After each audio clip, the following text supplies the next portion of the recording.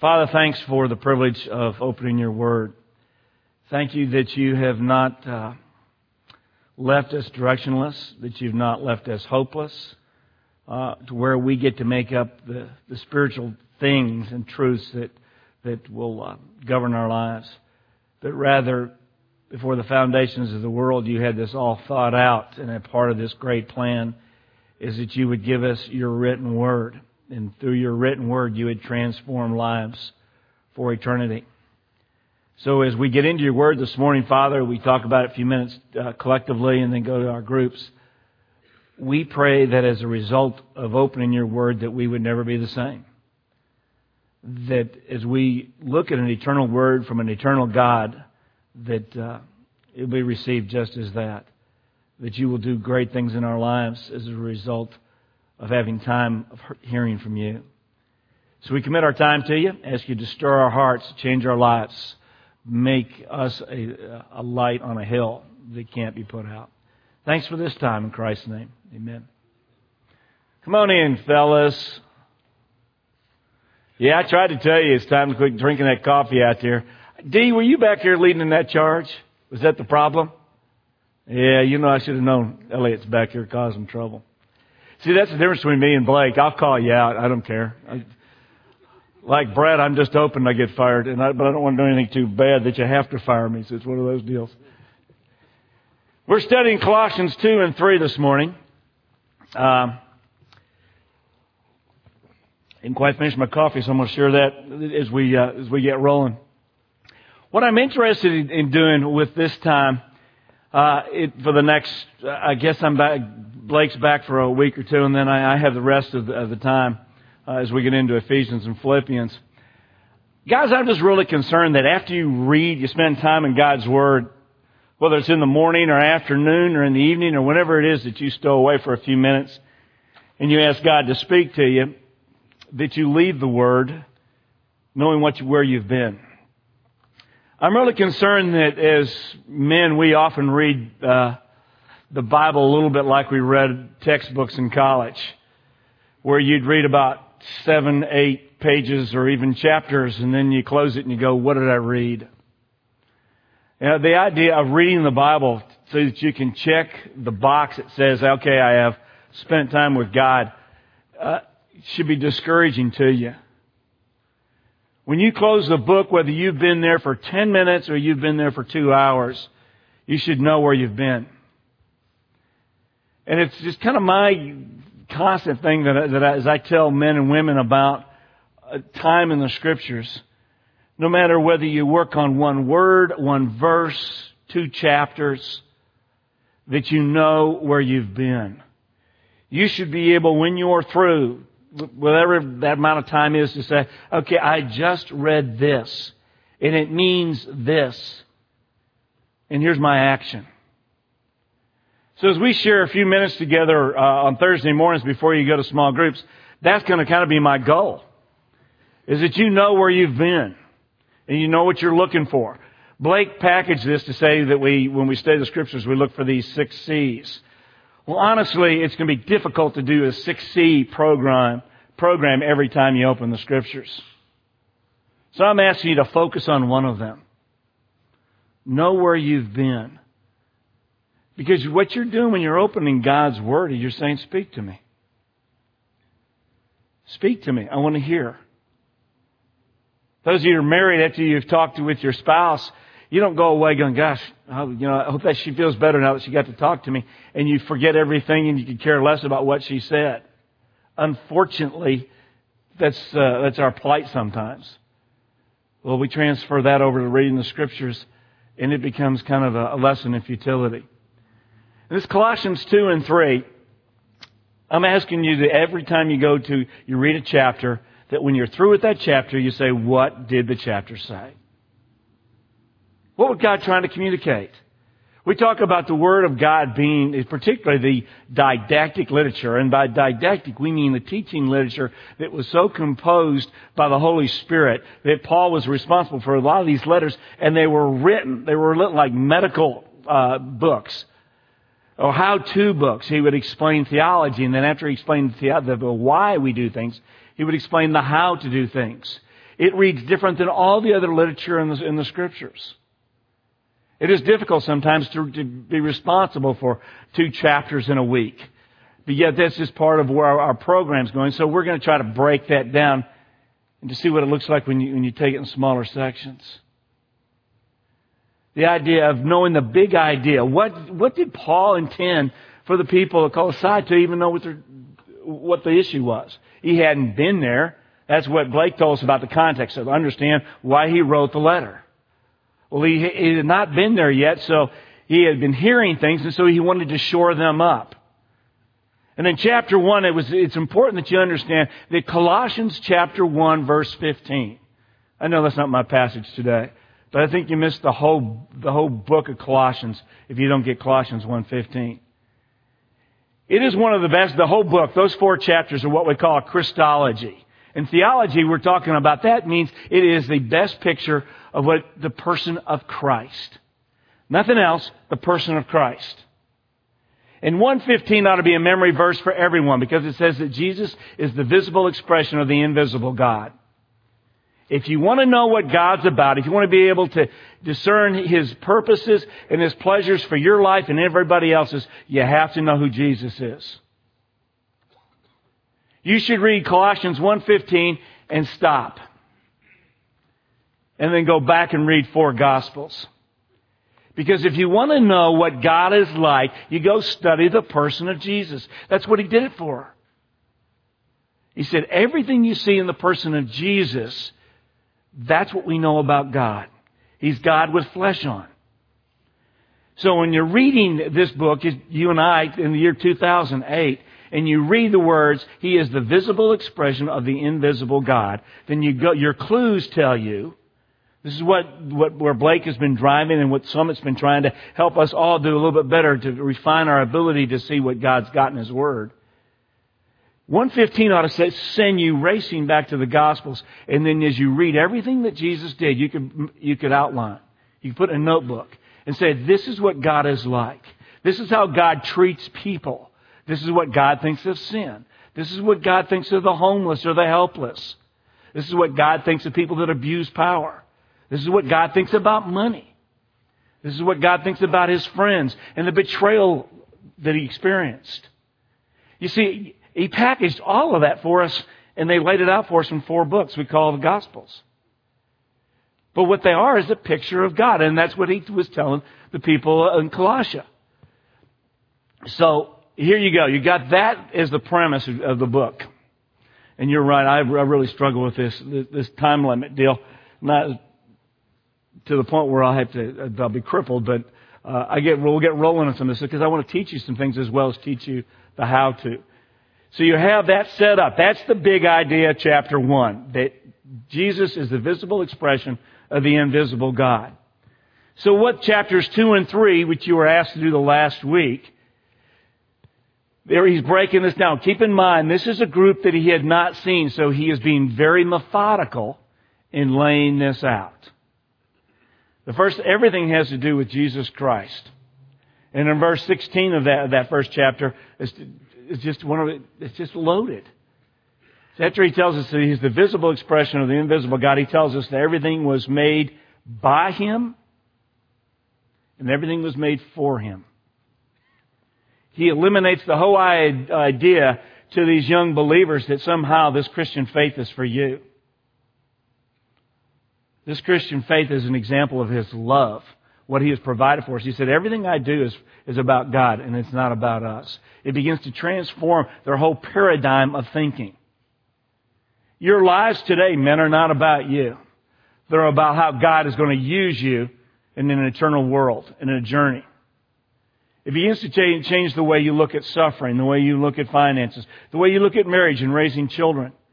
It transforms every aspect of your lives when you start forcing it through the paradigm that it's not about me. That's what verse 16 says in the first chapter.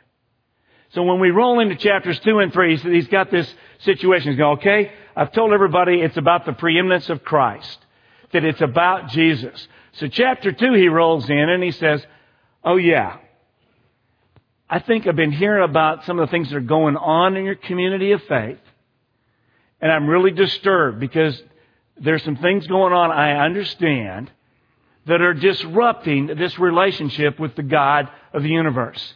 This Jesus that is all important. You're supposed to have a relationship with Him, but there are things coming into your lives that are ruining that.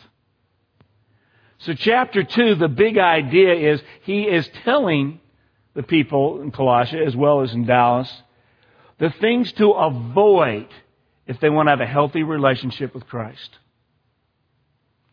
So everything you see, when you read that when you get through reading that chapter, you should walk away from that chapter going, oh man, I guess there's some things here He doesn't want us to do. And then in chapter 2, if you will, verse 6, he sets this thing up. He says, therefore, as you have received Christ Jesus the Lord, so walk in Him, having been firmly rooted and now built up in Him and established in your faith. He says, now that you've received Him, walk with Him. But he's going to point out at least 3 things you got to avoid. We call this the clues. I mean, that's the way we're packaging this, and sometimes that sounds a little bit too clinical for my taste. But the idea is you want to know, what's he talking about? Why is he concerned that we're going to be derailed?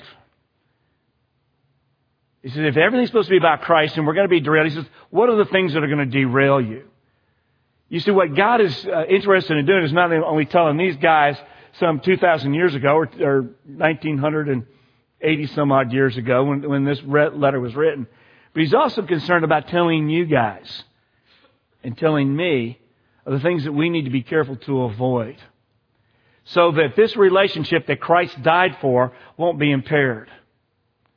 And so the clues, what are we looking for in the clues? I don't know where I am in all these notes and stuff, but one of the things that I want to make sure that I get across, one of the things you guys have got to do when you study the Scriptures for yourself is you have to be observant. Particularly, you have to watch the verbs. It's unfortunate. The older guys in this group are probably a little more prepared because when we had English and we studied languages and all those things in school years ago, they spent so much time on grammar and they spent so much time on sentence structure, and the key was always the action of the sentence. These verbs, unless you study foreign languages today, kids don't even know the difference between a participle and a adverb or whatever. But in studying the Scriptures, we need to know the different parts of speech, particularly the verbs, the action. I go through when I read a chapter, this is a little tip from my handbook, and I underline verbs while I'm reading, right there in the Scriptures, because it tells me what God did and what God wants me to do. It's the action. It is the purposes behind the whole thing. So I'm looking for verbs. I'm looking for clues in chapter 2 that talk about how to avoid certain things, whatever that is, we'll find that out, that impair or hurt my relationship with Christ. And things that impair or hurt our relationship with Christ necessarily impair the relationships with other people. They will directly affect your marriages. They will directly affect the way you raise your children and you move about in your social circles with your friends and in your coworkers. How valid is your relationship and your walk, how alive it is, has everything to do with your relationship, your horizontal relationships here on earth. So that's why Jesus is saying, avoid these things so that we can stay healthy. That's what I died for. Let's look at some of these clues. Look for these verbs. In verse 8, it's one of the great ones there. I don't think I put the Scriptures up, so let me read it to you. It says, see to it that no one takes you captive. Excuse me. Through philosophy and empty deception, according to the tradition of men, according to the elementary principles of the world, rather than according to Christ. See to it that no one takes you captive. This is one of those great words in the New Testament. Everyone is familiar with captivity, guys. A lot more so than we are. See, they have been captive by the Romans. They have been captive. Everybody around them is either controlled or consumed by another nation. This idea of being a captive has a great weight to it, to you and me. Because he doesn't say, be careful that they don't kill you. He says, be careful that they don't take you captive. What is a captive? A captive is someone that is controlled and taken in by an opponent, and they're rendered ineffective. A captive in a war can't go out and fight for his team, can't go fight for his country, can't go fight for his people. What he has done is he was placed aside and he is held in isolation to where he may want to do all these great things for his people, but he can't do anything because he is restrained. What Paul is writing here, he says, be careful that you are not taken captive, that you are not taken out of the fight, that you're not rendered ineffective. Where you sit back there and you wish, I wish I could have a better marriage. Wish I could do a better job with the kids. I wish there was a better testimony where I work. He's saying you're being taken captive. And I look around Dallas, Texas, and having been here now for over 40 years, I look and I see there's a lot of captivity. I see where there's a lot of people who know better, that should be in the fight, that should be changing their worlds, and yet they've been taken captive. And as Paul is writing, this sucker will preach, won't it? This passage will preach. This idea, he says, don't be taken captive, is very important to us because he is warning them and he's warning us. And so as I point out a clue to you this morning about how you study the Bible, I am also throwing it right back at you saying, are you being held captive? It makes you want to read the passage, doesn't it? Well, how does that happen? How do I keep from being held captive? It reads like this. He said, it makes you captive through philosophy and empty deception. Philosophy. Man's wisdom. What are you buying into? What do you think is right, that man thinks is right, that's keeping you from following Christ, that somehow you've been held captive by something that's not true? Philosophy. It's pretty interesting. I think it's man's wisdom. You see these, our folks that go off to college, our children, and you get these men and women that pontificate about how wise they are and how smart they are.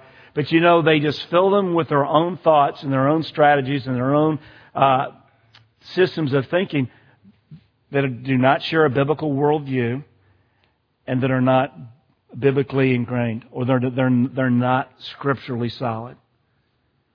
And so they overwhelm our children with messages that are of the world's philosophy. But they go on with us too. The impact of philosophy of evolution, what Todd covered last Sunday, is so significant. Because it could leave out a whole system of thought that it just excludes God. See, if you can explain your origin and you don't have to include God, the people of the Enlightenment love this. It was not even a good theory when Darwin was bringing it out, but they so embraced it because it gave them the answer that they don't have to be accountable to God. What are we being held captive to? What philosophy are you buying? That you got to be tough to be a good businessman. That you can't be fully disclosed to be a good husband. That you can't live honestly with your hurts and pains to be a good friend. Philosophy. I asked the question, so how does this happen?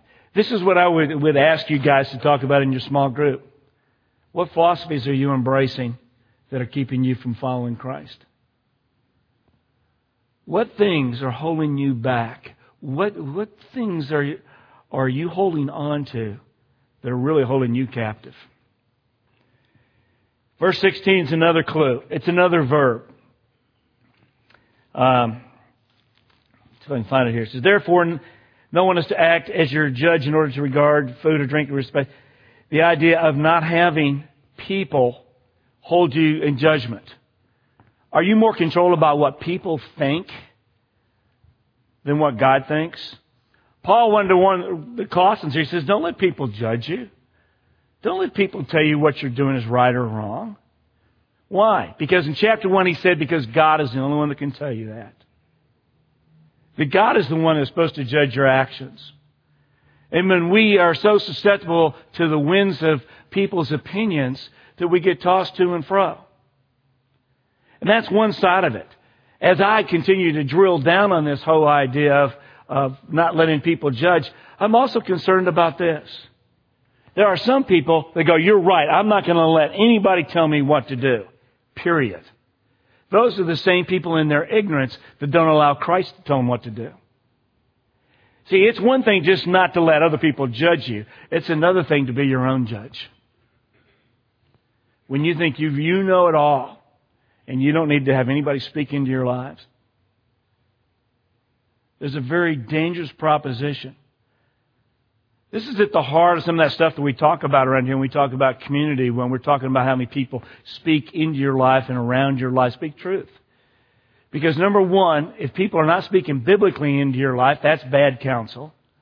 But two, if no one's speaking into your life, then you're playing the fool. And God says there's a happy balance here.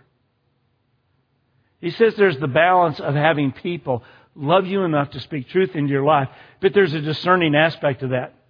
Are they just giving you your opinion? Men, if you are hanging around people that are just giving you opinion, save your time. Find men that will talk Scripture into your life. If they can't give you relevant biblical basis for what they're saying, then what they're offering you is what the rest of the world's offering you, an opinion. And he says, this is one of the dangers. This will hurt you in your relationship. Verse 18 is another clue. It says, yes. Let no one keep you defrauding you of your base by delighting in self-abasement and the worship of angels, taking his stand on visions he has seen. This idea of being defrauded. What does it mean to be defrauded? This is the question that you ask yourself when you read this verse. What does it mean to be defrauded? To be misled? Are you being taken away? Paul is warning us here that if we get defrauded, if we allow ourselves to be defrauded, which means we are operating, again, this has something to do with all that stuff that Todd is talking about. If your worldview is not a biblical worldview, you will be defrauded. You will be misled. And you will embrace things that don't hold up under fire. This is what Paul was so concerned about out there. He says, guys, don't let people carry you away. Don't let them impose these things on you. Test them with the Scriptures. Well, when you go back to your group today, I'm hoping that you wrestle with these things in a real way. I'm going to just look at chapter 3 very quickly with you in closing.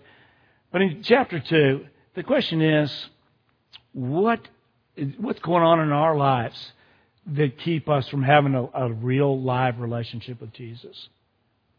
What philosophies are we buying into? Who are we listening to? And are we being defrauded? Take a good look at yourselves. Unless you're running hard down the road and nothing's entangling you, then maybe I'd like to spend some little personal time with you myself. Because I don't know that any of us are there. I think all of us are entangled to some degree or another. Getting together and sharpening one another helps us loosen these binds of philosophies and things that we're embracing that we just don't need to. Paul didn't want these folks to lose that what Christ Himself had given them. He says there's a great danger when you start embracing the world, and it's so subtle. You think you're right on target. And that's why oftentimes you need the eyes and the ears of other people around you. Because I promise you, they'll see things in me and in you that you're missing. I said look for verbs. Chapter 3. If chapter 2 was due with where Paul was warning them, be careful of the philosophies and the defraudings and the rules. Chapter 3, he gets to and says, do these things. Look at the verbs alone in chapter 3 in our closing minutes here. Let me race through these. The big idea is in chapter 3, verse 1. Underline it. Don't be afraid to write in your Bibles. In fact, I would encourage you, these are all off the record remarks, but if you need them, if you want to come back with me later on them, you're certainly welcome to. But I don't think you ever read the Scriptures without a pen in your hand. You underline what you're reading, you circle it, you write under a verb, you write yourself a note on the side. We think it's even wiser to have a journal or having something where you're kind of logging the different thoughts, because not only do you come up with, oh, God says this about Himself, but then God tells me to do these things. And to date it when the first time you made the conviction or the commitment to carry out on something God wanted you to do. Look at these verbs in chapter 3. It says, therefore, if you've been raised up with Christ, he keeps going back to that premise. Remember Jesus. It's all about Jesus. Second chapter was avoid these things so that your relationship with Jesus isn't messed up. Chapter 3 is now do these things that will enhance your relationship. That's the big idea of chapter 3. And it all builds on this one verse. It says, having been raised up with Christ, keep seeking the things above. Now, doesn't that sound sweet? I don't know about you, but I don't know a guy in the world. Yeah, I keep thinking about things above. And the first thing that comes into our life, our minds are off on it. That's just the way God has wired us. But these verbs, this is a verb that has a motion that's supposed to be perpetual, that you keep doing this. You keep returning to thinking about things that are important, things that have eternal value and consequence. That's what chapter 3 is packaged with. Check out these verbs. Verse 2, set your mind. Starts with the mental preparation. Verse 5, consider your members dead. He's talking about the whole idea of using your body to enjoy the pleasures of the world and being lost in the things that God has created rather than the Creator Himself. Verse 8, put aside anger, wrath, go on and on. Put aside. It's an action verb. There are verbs here that it says, let Jesus do these things for you. And then there are certain verbs that are active that say, you need to do this. You need to put aside anger. You need to put aside wrath. You need to put aside some of these behaviors that you were doing that detract from your relationship with Christ and your testimony. If you're acting like an idiot at home, don't expect your children to grow up loving Jesus. There's a message for you. If you're acting like an idiot out in public and people know you're a believer, don't expect those people to want to respond to Jesus. You're fooling yourself. If you do it at the workplace, if you act like any other heathen at your workplace, then don't expect people around you to go, man, I need to know about your Jesus. It's not going to happen, guys. This is what Paul was telling the Colossians. If you really want to see Jesus, and if you want to be a vehicle where people get to see Jesus, you need to act like Jesus. John wrote that in 1 John 2. He said, those who claim to walk in Christ ought to bear the stamp of Christ. And if people don't see Christ in you, then it's time to start doing some evaluation and some changes. Some more verbs here. Verse 9, do not lie. Don't fool yourself or the impression of other people. Verse 12, put on a heart of compassion. This whole idea of how to live. If you don't care about other people, you're really missing Jesus. I mean, this is my frustration with our format, guys. I wish I had about 3 weeks on chapter 3 with you. I mean, the verbs in this thing, the action, the things that God is calling us to do would literally transform your lives, our church, and this world. If just our group of guys did them. Verse 13 says, bear and forgive. It talks about those interpersonal relationships so that you care enough about people that you come alongside. You quit the stinking judgment. But at the same time, you don't let people stay there.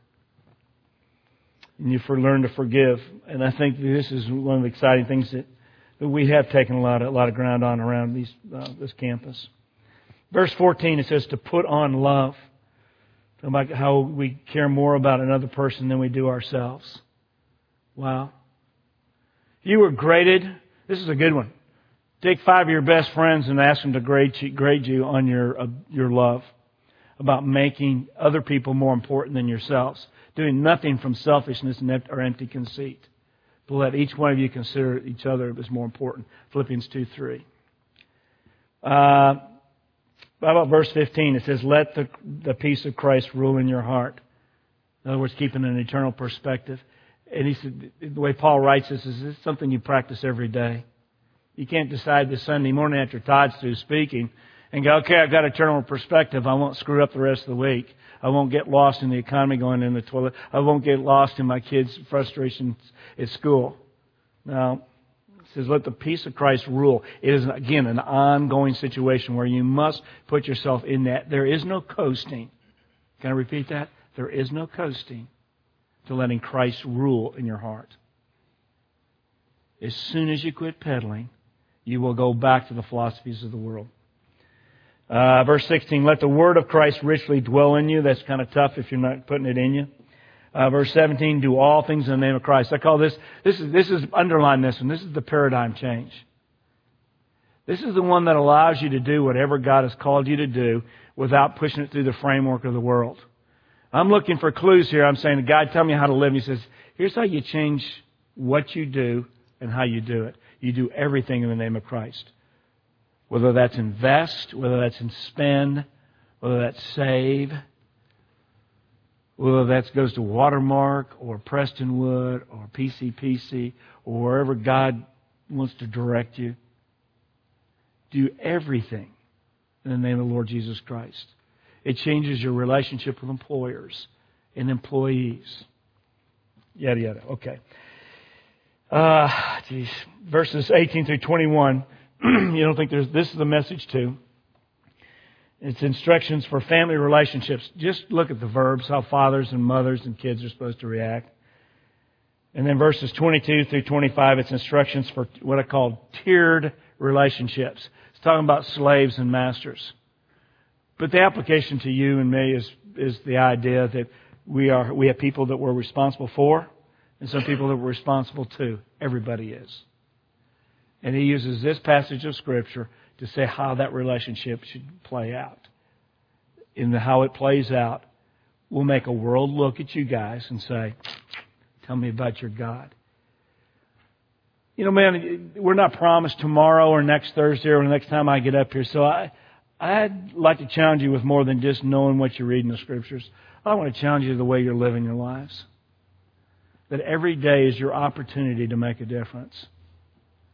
And if you think that you've made the journey far enough that you can rest in where you are, then I'm sorry. Because there's none of us that have arrived. There's none of us that can be the perfect picture of what Jesus is supposed to look like. But my encouragement to you is that you do what you can do today. Make a difference today. Love well the people God puts in your path.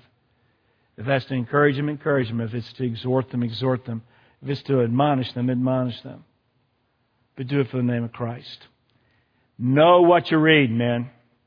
When you're through reading your Scriptures, ask yourself, what did I read and what does God want me to do? Let me pray. Father, thanks for the time in your Word. Thanks for these men. Stir their hearts, I pray, continually. Do not allow them to rest. Don't allow me to rest where I am, thinking that somehow I've arrived at some plateau that warrants putting my feet up. But Father, continue to stir our hearts, that people might look at every one of us today and want to know about our Jesus. Thanks for this time. Christ. Amen.